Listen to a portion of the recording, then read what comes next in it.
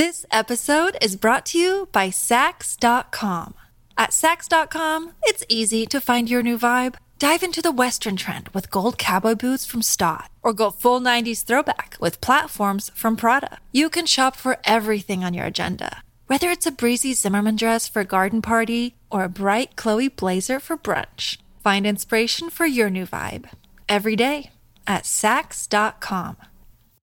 Mom deserves the best, and there's no better place to shop for Mother's Day than Whole Foods Market. They're your destination for unbeatable savings, from premium gifts to show-stopping flowers and irresistible desserts. Start by saving 33% with Prime on all body care and candles. Then get a 15-stem bunch of tulips for just $9.99 each with Prime. Round out Mom's menu with festive rosé, irresistible berry chantilly cake, and more special treats. Come celebrate Mother's Day at Whole Foods Market. This episode is brought to you by Shopify. Do you have a point of sale system you can trust, or is it a real POS? You need Shopify for retail. From accepting payments to managing inventory, Shopify POS has everything you need to sell in person.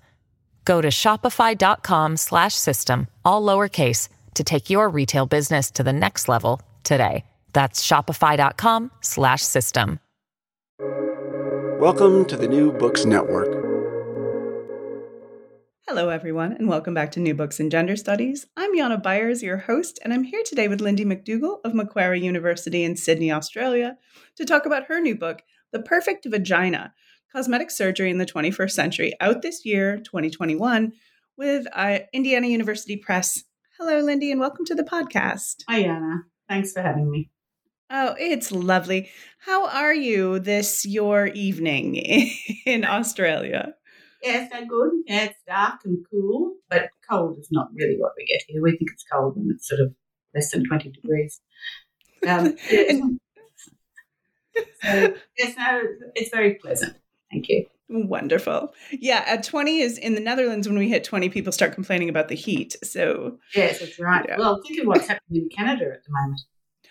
Yeah, it's unbelievable. Yeah, the same back home in the States. It's just miserable. I hate global warming. I know that's a bold statement there, but just we need let me say it about that. Yeah, it's true. All right. So I was so happy to see this book come up when I was as I trolling the publishers as I do to see who I might like to talk to. It's such a great topic. I had a student a couple years ago who would have been thrilled to find this book because this is really some unique and groundbreaking work you're doing. I mean, that's a really good sign. It's very new and exciting. There's so much to unpack here, but before we go any further, I'd like you to just explain to our listeners what exactly we're talking about when we talk about female genital alteration. What procedures might this encompass? Okay, so if we're talking about female genital alterations or cosmetic surgery in the West, and it's carried out not just in the West, but particularly in the States, Europe, Australia, but also in Asian countries increasingly, and even in Africa. So basically, these are alterations that are done for cosmetic purposes, and they include and they vary from country to country. But in Australia, labiaplasty is the most common, and that is decreasing the size of the labia minora, the inner lips of the vulva, and there's also G-spot amplification, labia majora reduction, liposuction of the mons pubis, vaginal tightening, also things like vaginal vulval bleaching. So it's a whole array of things. In Australia, in my research, focused on labiaplasty because that's the most common female genital cosmetic surgery occurring in Australia.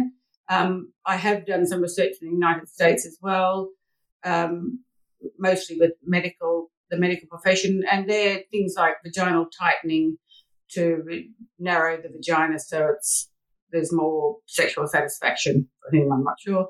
So that is actually more common. It's not actually particularly common in Australia. So my research was basically focused in Australia on labiaplasty. Also, clitoral dehooding is another thing that is done, which is to remove some folds around the clitoris and sometimes this is for aesthetic reasons to make the clitoris look less protruding if you've pared away the labia minora, and sometimes it's thought that it might increase responsiveness in women. Of course, as you will know, having read my book, is that I don't think you can speak about female genital cosmetic surgery as a Western practice without referring to female circumcision. Sorry, I've got a list. And female, or female genital cutting, as I call it, in other countries. So that all these procedures are procedures that are done to women either for aesthetic reasons or cultural reasons, and really to make so that women feel that they fit in to their society.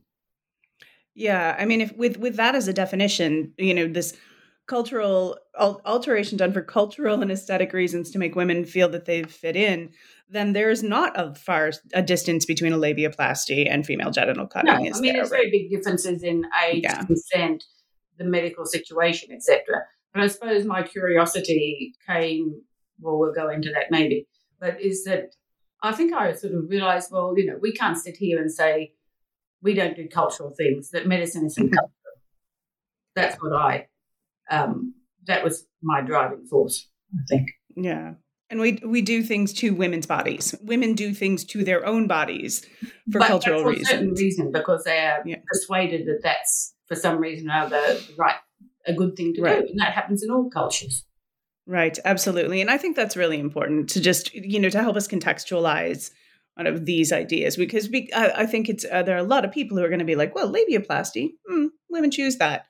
But female genital cutting, it's like, well, women choose that too.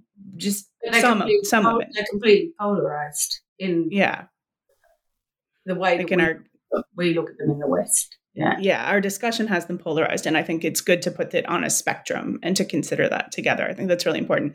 There will be some complaints. We will hear about this conversation. I will hear about this conversation. Yes, they're diametrically opposed. Yeah, and I'm sure you have heard about this as well. I'm sure anytime you've said this publicly. Yeah. I just think, all academic inquiry, I think you have to be game to go there. Yeah.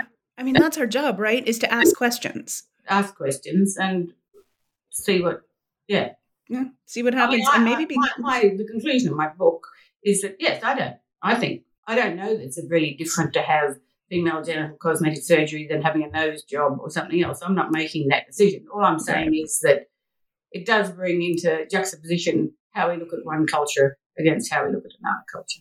Sure. And, and also like how there's also people that are like, oh, good Lord, labiaplasty, but are totally fine with rhinoplasty. And on some level, we've just had rhinoplasty. We've talked about rhinoplasty for longer. But there's also, like, let's put this on a spectrum. Let's try to contextualize what we're talking about, right? I think something to do with the sort of, I don't know, I can't think of the word now, but the sort of controversial factor about female cosmetic surgery. I mean, obviously the doctors who perform these surgeries don't think it is controversial at all, and then the media hype it up at times. But the thing is that actually I think the fact that it's so linked to sexuality, in a way that breast surgery, although probably it should be, is not, is there's something about altering the genitalia that has more people more concerned or people more opinionated about it. Yeah, more opinionated. Nose job or something, or certainly more opinionated. So you open your book with an excerpt from an interview you held with a woman named Mandy, or perhaps not named Mandy, whatever, but Mandy, who wants a labiaplasty. And so, can you tell us what she had to say? Can you just kind of run down what her concerns are? Well, Mandy was interesting. She came from a medical family. And she was obviously very, I would say, sort of an anxious woman. And initially she was concerned about her protruding labia and was keen to have labiaplasty. But then as the conversation went on, I spoke to her several times. She then also was concerned about having vaginal tightening because when I first spoke to her, she was pregnant, then afterwards she'd had a baby. And I suppose, so she was worried about aesthetics and function. But actually, I don't know if I'm not a psychologist or, but I think in lots of ways she was concerned about her relationship and trying to be attractive to her partner. And in some ways she was nervous about her, concerned about how she looked and how she looks, but also not overly confident. No, right. She seems to care about how she looks, but she's also worried that that her body has changed in this way as a result of childbearing and right. That she was she may but she was pregnant with a third. Yeah, child. and three kids is a lot. Yeah. And the childbirth does some violence to your body. Yeah. But she seemed to be worried about being attractive, like visually, but attractive as in her ability to keep her husband happy as well, to maintain a sexual health. Yeah, she wanted to have, as she said, I think in one thing she said, I want to get into bed, and she didn't want getting into bed to be a boring thing where he didn't find her attractive or whatever. Yeah. So, I mean, to me, that indicates some sort of insecurity. And where does that come from? Where is that generated? Well, let's talk about that. Like, why, where does that come from? How did Mandy and the women like Mandy convince you to write this book? Well, I guess when I set out, I had no idea what I was going to find out. I just became interested in the subject. And so, and I had lots of intimate conversations with women, which really sometimes put me in a bit of a difficult situation. But I suppose what came up is that a lot of women are quite insecure about how their vulvas look, and they want to be, I can't think of a better word than say, to be loved and accepted, and that they feel, and I think this is generated, we can unpack it a bit further down the line, but I think they see in the media and articles in social media, they see other women's bodies. I'm not a fan of saying that pornography is a huge driver for this. I think it has a big factor to play. But things like, as Mandy discusses, I'm not sure if it's in that opening part, but it's certainly later in the book, about pubic grooming and how, a lot of women feel insecure about having a Brazilian or something because their labia minora fall down beyond their labia majora. So I think this whole thing is that they see images, and there's a lot of the other thing which I do, I think in the perfection chapter go on to, is this idea that you should care for yourself, that it's a woman's responsibility, not just a woman, obviously men as well, but that in our neoliberal society is this: you need to work on the body, make sure you're presentable, and to be acceptable and happy, you need to do the best you can do. Right. And that used to be washing your hair or whatever it happens to be, but now it's extended to your genitalia. Yeah, now we have other medical interventions, right? Yes, it's not just about dieting. Yes, not just. So it's more. That's a bit. Where can we go from here, really? Yeah, then we're into Hunger Games territory, maybe. Yeah. And I also want to mention this is an interview which makes up the basis of your source material for this book, right? You interviewed several women. I interviewed 22 women. I put a questionnaire on the web and probably had about, 40 or 50 responses, 40 something, I think. And of that, 22 women agreed to be interviewed. So I interviewed them, some of them several times. And so they form my main source material and the characters in the book. And so that was the core of my research with women. Then I interviewed about 40 doctors. I don't know. We have a different categorization between plastic and cosmetic surgeons in Australia. Plastic surgeons are much better trained in plastic surgery. Cosmetic surgeons are just GPs who call themselves cosmetic surgeons because that's what they're interested in.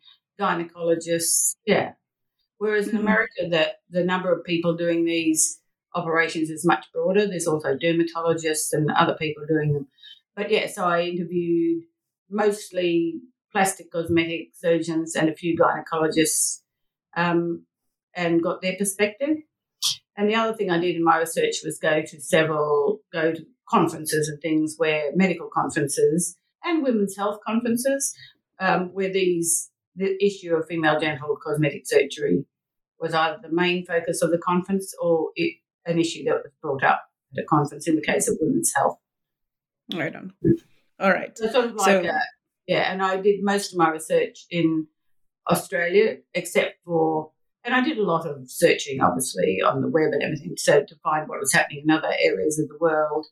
And then I did go to a conference in Las Vegas on cosmetic gynecology, which forms one of my chapters. Yeah, wow. That, I'm guessing, was quite a cultural experience. Yes, it was pretty amazing. It was pretty, I think I say in the book, it was quite daunting as a woman to be sitting in a room of sort of 100 or so, mostly men. Only 3 women spoke at the conference, and one of them was my colleague, a psychologist from Australia, talking about how women needed to sort out their bits. Yeah, that's money. Yeah, that's about. I know it's a very cynical sort of attitude, but that's what I found out. And yeah. No, it seems like a very reasonable way to look at this. All right, so back to kind of the story here. I want to read a brief passage. Mandy and I chatted about what is normal for vulval morphology. Normal isn't the right word, she said emphatically. There is no normal. The word I would like to use is aesthetically pleasing. After I watched The Perfect Vagina, listeners, that's an English documentary from 2007. Okay. After I watched The Perfect Vagina and saw the plaster casts of a wide variety of vulvas, that certainly changed my opinion a lot. The majority of women are so different to the ideal, and everyone's in the same boat. We're all different to the ideal. So what is normal? Unquote.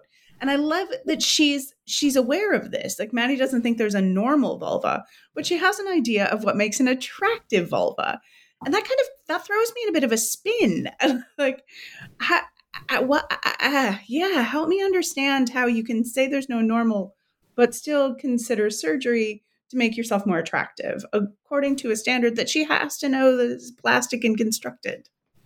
I think that what I found out was that there is no normal vulva. There's no medical definition of what's a normal vulva. The measurements vary widely.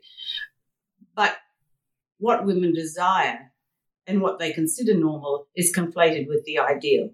So they think of what's an ideal, and then the ideal and the normal butt up against each other. And so the normal is actually what's statistically normal or what's medically normal is a wide range. But what women consider normal, or even maybe doctors consider normal, is what's really more the ideal, which is what is shown in the media and in text and even in stylized medical drawings of vulva. So although I don't think most women realise that there's great variety, and doctors admit that as well, but that's not what women want or doctors feel that they can provide. Right. Sure. So Mandy then is fairly normal in this regard. She's representative of the women who seek plastic or cosmetic surgery. And that's how she rationalizes it. I mean, she's not she's an intelligent woman. But I mean, I guess we all, in lots of ways, I mean, we all do things to make ourselves not statistically normal, I suppose. I mean, sure. And we all do things to be our best, what we conceive to consider to be our best. It comes back to that working on self idea, the Foucauldian sort of idea that we should work on ourselves and transform ourselves into what fits into society. This episode is brought to you by Saks.com. At Saks.com, it's easy to find your new vibe. Dive into the Western trend with gold cowboy boots from Stott, or go full 90s throwback with platforms from Prada. You can shop for everything on your agenda, Whether it's a breezy Zimmermann dress for a garden party or a bright Chloe blazer for brunch, find inspiration for your new vibe every day at Saks.com. This episode is brought to you by Shopify. Do you have a point of sale system you can trust, or is it a real POS? You need Shopify for retail. From accepting payments to managing inventory, Shopify POS has everything you need to sell in person. Go to shopify.com/system, all lowercase, to take your retail business to the next level today. That's shopify.com/system. If you're struggling to lose weight, you've probably heard about weight loss medications like Wegovy or Zepbound, and you might be wondering if they're right for you. Meet PlushCare, a leading telehealth provider with doctors who are there for you day and night to partner with you in your weight loss journey. If you qualify, they can safely prescribe you medication from the comfort of your own home. To get started, visit plushcare.com/weight-loss. That's plushcare.com/weight-loss. plushcare.com/weight-loss. Sure. I just did an interview with a guy named Jürgen Marchukat on a book called The Age of Fitness that talks about how much working on our bodies is a demonstration of like moral goodness. And, and like this, there were a few times I thought back to that I kind of thought about that one. A great book, by the way, highly recommend. Okay. Okay.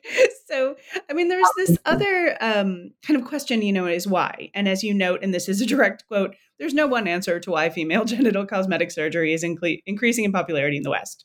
And so what you give us instead is a rhizomatic, non to Deleuze and Guattari, explanation, which is to say it's really hard to economically answer the question I'm about to ask you, but I'm going to ask you anyway. Why are women doing this? Well, I think I did fall back on that rhizomatic thing. I couldn't put my finger on it. But I found that probably what was interesting in my research is that there's many multifactorial issues, and I think we all know that that's in everything in our lives. So basically, I do think that there could be people who are more susceptible to worrying about what their vulvas look like. Other people will just say, well, no one sees it much, I don't care, sort of thing. So I think there are lots of reasons, but I suppose one of the things that I wanted to highlight, I suppose from my perspective as a medical anthropologist, is that I think medicine has quite a big influence on the choices women make about their bodies, because medicine is considered to be acultural rather than being firmly embedded in culture. And also, it's like medicine is science, and therefore if a doctor says you can do this and it's just chop, chop, chop and that's that, fine.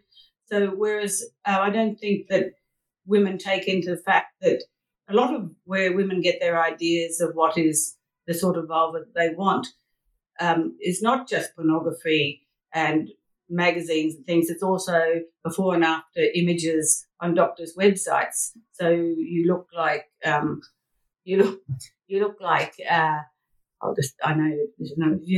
So basically, this is the before and this is the after, and then you end up with this. Mm-hmm. So right. The clean slip, which is sort of the ideal. And I think that persuades women that is what they can aspire to.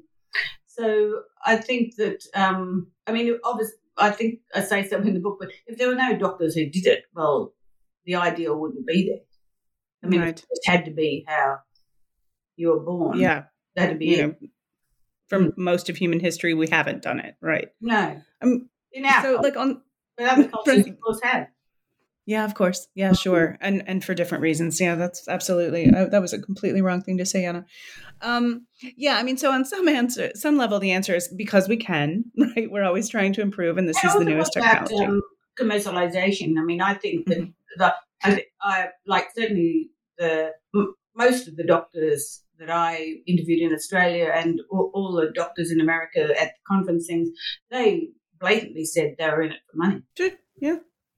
No, and fair. Okay. Yes. And Yeah. one of the doctors sort of said, well, what's the, as I mentioned earlier, I think, what's the difference between, cutting off a labia and straightening a nose? Sure. Yeah. If it's an interesting question. And I think if we're like, well, one of these things is part of our sacred body or something, that's problematic in itself, right? The idea that there's some part of a woman's body that should not be touched is interesting. There's a lot of historical unpacking you can do in that respect as well. Sort of vulva history and sorry. Yeah. Yeah, like movement from vulvas sort of maybe in the past being sort of sacred to now being malleable. Yeah, and commercialized and and there's definitely but I think I want to make sure that our audience understands that this isn't just about pornography or media representation, that there's also a dialectic with the medical community as well, that was another one, one of those moments where I was reading along in this book and I'm like, hey, wait, I've never thought that before. That's a great point. Like, yeah. And so then I think I'm now in this kind of circle of thinking about all of the medical procedures that we accept, and in part just because someone tells us it's available so that a doctor can make money with it, Yeah. Anyway. It's a very sort of cynical thing, but that's what I found. The other thing is, of course, I think that, sexualization in society is a big thing now, particularly in the younger cohort of women that I spoke to, the fact that they wanted to wear skimpy bikinis and, and that, as one of the doctors sort of said, and there's no room for labia in that, that is the truth. Yeah. So women don't just want to, especially the young women, they don't just want to feel aesthetically normal, which of course the normal, as we discussed, is not normal, it's ideal. But they also want to do what women of their age or any woman want to do. I mean, they want to be able to wear a bikini, they want to be able to go to the gym, and they want to be able to look good in different fashions, etc. So normal is not just about their vulvas per se, it's about everything else that goes on in their life that's attached to how they feel that affects what they can do. Yeah, so beyond, as you said, beyond the clean slit, compromising a smooth, exterior, no flash. So, and I think it's interesting if we contextualize we have this image of women's bodies I want to spend a little minute on. And I'm going to quote you again. So we have a woman, quote, with markers of her secondary sexual status, breast, buttocks, and curves, heightened and exaggerated with the exclusion of body hair, but with primary sexual markers, the vulva and vagina, reduced to absence. And I want to make sure, we're clear that this can't be found in nature. Hairlessness is not the hallmark of an adult woman, right? That. So something, just this is enough. But what's going on with this hypersexualized, no sexualized kind of female body? That's a very interesting body. Yeah, I think it's something that's generated in images in the media, or even in pornography. So basically, having big breasts and long hair and curvy hips and things is a mark of a woman. But I suppose my point is, then why are we taking away what really is the mark of a woman, which is her vulva? Why would so? What is going on? What is going on here? And one of the reasons, of course, is particularly in pornography, is that in Australia anyway, for pornography to appear sort of more in the mainstream, the censorship laws say that you can't have, I can't remember what the term is. They said it was like obvious. Okay, thanks. Or whatever, I've forgotten what the term is. They say, but you can't. So basically, they are digitally altered. They they do what's called digital labiaplasty, which is in the production room before pornography and stuff goes to air, or images go to air in magazines that you can buy over the counter, for instance, not R-rated things. They just use a digital device to remove the labia, and so because that's considered too, what's the word? It's in the book, actually. It's too confrontational. Mm-hmm. So yeah. So it's just we don't want you to be confronted by labia when you're looking at porn. Yeah. So it's just, to be honest, that's the law in Australia anyway, with pornography, for it to be available on the shelf or for over 18s. Of course, the thing is with pornography, with the internet, you can get onto all sorts of sites of pornography and see all sorts of things.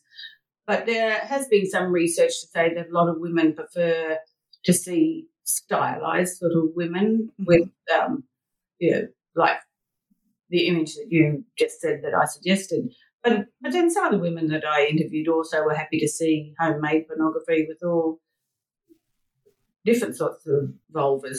So I think that's why I suppose I decided that I'm not absolutely convinced that pornography itself per se is a huge influence, because a lot of women are smart and they know things have been digitally altered, and there's a great lot of variation. But I think that comes back to an earlier point is, although everyone knows it's normal to have different looking vulvas, that's not what they want. They want the ideal. Mm-hmm. Sure. And there's a lot of work about kind of pornography and how sex has become a visual as much as it is tactile, and the perfect kind of, this is a sexualized body that's about viewing and not touching on some level. Yeah. I mean, labiaplasty, if we're talking about vaginal tightening or something, then it's a different situation. One of the one more point I really want to hit before I let you go is the tension between self-care and self-obsession, right? There's this tight line for women to walk, right? Specifically since women are always kind of precariously balanced on this line anyway, because you have to be attractive, but you want to be attractive, you want to be productive, you want to be alluring, but not overly sexual. It's impossible. Like, there's this line that's impossible. So you've got, and I think about what I do to remain attractive, what I consider attractive. And there's all this good skincare and foundational garments and hair, but I don't want to be some high maintenance yoga lady who calls her narcissism self-care. She needs to get a life. Yeah. But so what is a woman to do? How do you manage this? And what I think you'll know, I found it varied. There were some really down to earth women that I interviewed who, just like you and I, would probably think, well, I could do a bit of work there. That'd make me happier, and that's fine. Then in that chapter I write on perfection, there's obviously the women who are perfectionists, and they're not just perfectionists in how they look, but how their vulvas are or their pubic hair or whatever. They're perfectionists in their jobs. And the weirdest thing I found is that they think those two women, Kylie and Mia, who I talk about, not their real names, of course, who basically feel that if they do all this work on themselves, they're better people and they'll make other people happy. And so although it seems very self-obsessed, which you could argue that it could be, but it's they're on this project of what they feel is that contributing more by working on themselves. And where does all this come from, which is the interesting point, isn't it? I mean, I think really, and you could say that they're being duped by what's possible and whatever. Or there's a good book by Tanner Marr and Jeffries of what they call good vanity. And so in the old days, vanity was meant to be, not a good thing. You wouldn't want to say if someone was vain, it would be a detriment. Whereas now they say a certain amount of good vanity is expected. And I think that comes back to your point on the gym. You're meant to go to the gym, you're meant to do this and meant to do that. And the other thing that comes into this aspect as well is and I'm not a psychologist, so I mentioned it in the book, but I don't go into it in detail, is body dysmorphic disorder as something that drives women's desires to continuously work on their bodies. They don't see Kylie, one of the women in the book, she had 3 operations on her vulva and a breast augmentation in 1 year, within 12 months. it's being very driven, isn't it? Yeah. Yeah. So yeah, that's interesting. It is. You see this, like, it's kind of this perfect storm on women's bodies, right? That, like, as capitalism tells us all that we constantly have to be working. You can't just not work. Oh, and that goes for the whole economy. It has to grow all the time. Everything has to be going exponentially. Yeah. And you personally must take part in that, or you're not being a good citizen. That's right. Yeah. And so then, what is your body looking like? Are you doing your best to make yourself better, right? This, like, constantly striving to be this perfection that is unattainable and becomes ever more unattainable. I mean, like, if we're digitally taking out people, like, lengthening necks and changing the way, like, we have people to make them look, anyway, I won't go into, but I mean, you see it all the time. I've become really aware of it now. Like, you look at it, you think, that person doesn't look like that. Nobody looks like that. No. Yeah, so, but it does affect the opinions women make about their bodies. I mean, I think it's very complex because I think some women really do want to be what they consider normal. Like, one girl that I interviewed was born with some sort of labial adhesion or something, so she had one labia which was much longer than the other. And I mean, you think, well, okay, it's like if you have, my cousin had big ears and he had them pinned back. I mean, yeah. I fell off the horse and I had my nose done. So, so we all succumb to what we feel. I suppose my point is that we have to be cautious about being persuaded to go too far. Yeah, I mean, and that's the point, right? Like, what's okay, and where's the line where it's too far, and who decides? Yeah, who decides that? That's your very basic Foucauldian decision right there. Our sort of commercial capitalist neoliberal society, it's the individual who decides. With restrictions. Like, I actually just yesterday was talking to a friend who wants to get gender, like, not gender reassignment surgery, but she's getting top surgery, and they had to go to several different doctors to get approval, right? So there's also this place where you're not where female bodies in particular, like bodies gendered female, are subject to oversight. What worries me, and comes back to, I suppose, my basic premise for the book or for my research is, but why has medicine got so much authority? Yeah, that is a great question. I just think that, as an older woman, I know what I want to do with my body. So why should I, why would that, usually a man, I talk in the book about the male gaze and the medical gaze. Well, normally a man tell me what I can and cannot do. And that certainly comes back to the whole debate about feminism, and we could go off for another 2 years. Yeah, that's another book. That's another hour of conversation. But I do find that very interesting, how much we treat medical authority as if it were handed down, like it's the new religion, right? It's down from God. And okay, we've got rid of God and now we've got medicine. Yeah, I forgot her first name. That Mole. She's Dutch, isn't she? Yeah. She writes very much about the authority of medicine, which I find very pertinent to my sort of argument. Anne-Marie Mole, her name is, is this. I think that we've just, it needs to be questioned. And the same with the case you were just talking about, with your friend who wants to have surgery. Yeah, and I mean, this isn't gender reassignment surgery. This is a way for this person to make a body that seems to suit them better, or her. She uses both pronouns. And that on some level, whose business is that, right? Because if you win, and if a breast reduction is incredibly common and super old and a medical necessity, and unless you seem to want it for other reasons, like, I find this all very interesting. Yes, I think my research did what I hope I've sort of brought out in the book is a bit about the authority of medicine. decide what women do with their bodies. And the fact that I think that's like if we look at, say, places like Africa, which is where I lived for many years, we think that culture there asks women to do certain things with their bodies. And I suppose I'm saying, well, same things go on here, just in a different way. Yeah. So, it's just this other kind of point to put on the constellation of how we navigate like normal attractive and how we ought to be in the world, which is pretty complex. So are you continuing with this research? What are you thinking about? No, pretty much not really. What I'm mostly doing at the moment is I'm mentoring PhD students at uni. I work part-time. I do really boring things like marking. And I'm writing another book, but it's not an academic book. Yeah.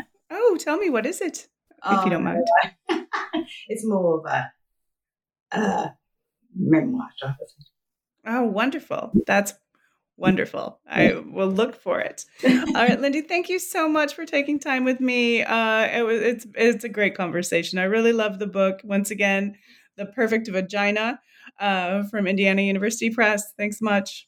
I just want to say before you go, I need really to thank Indiana University Press very much. They've been so supportive. It's taken a long time, but they've been great to deal with. And the Australian Anthropological Society, who gave me a research grant to write the book. So I will. All right. Shout outs to both. All right. Thank you. Okay. Cheers, Anna.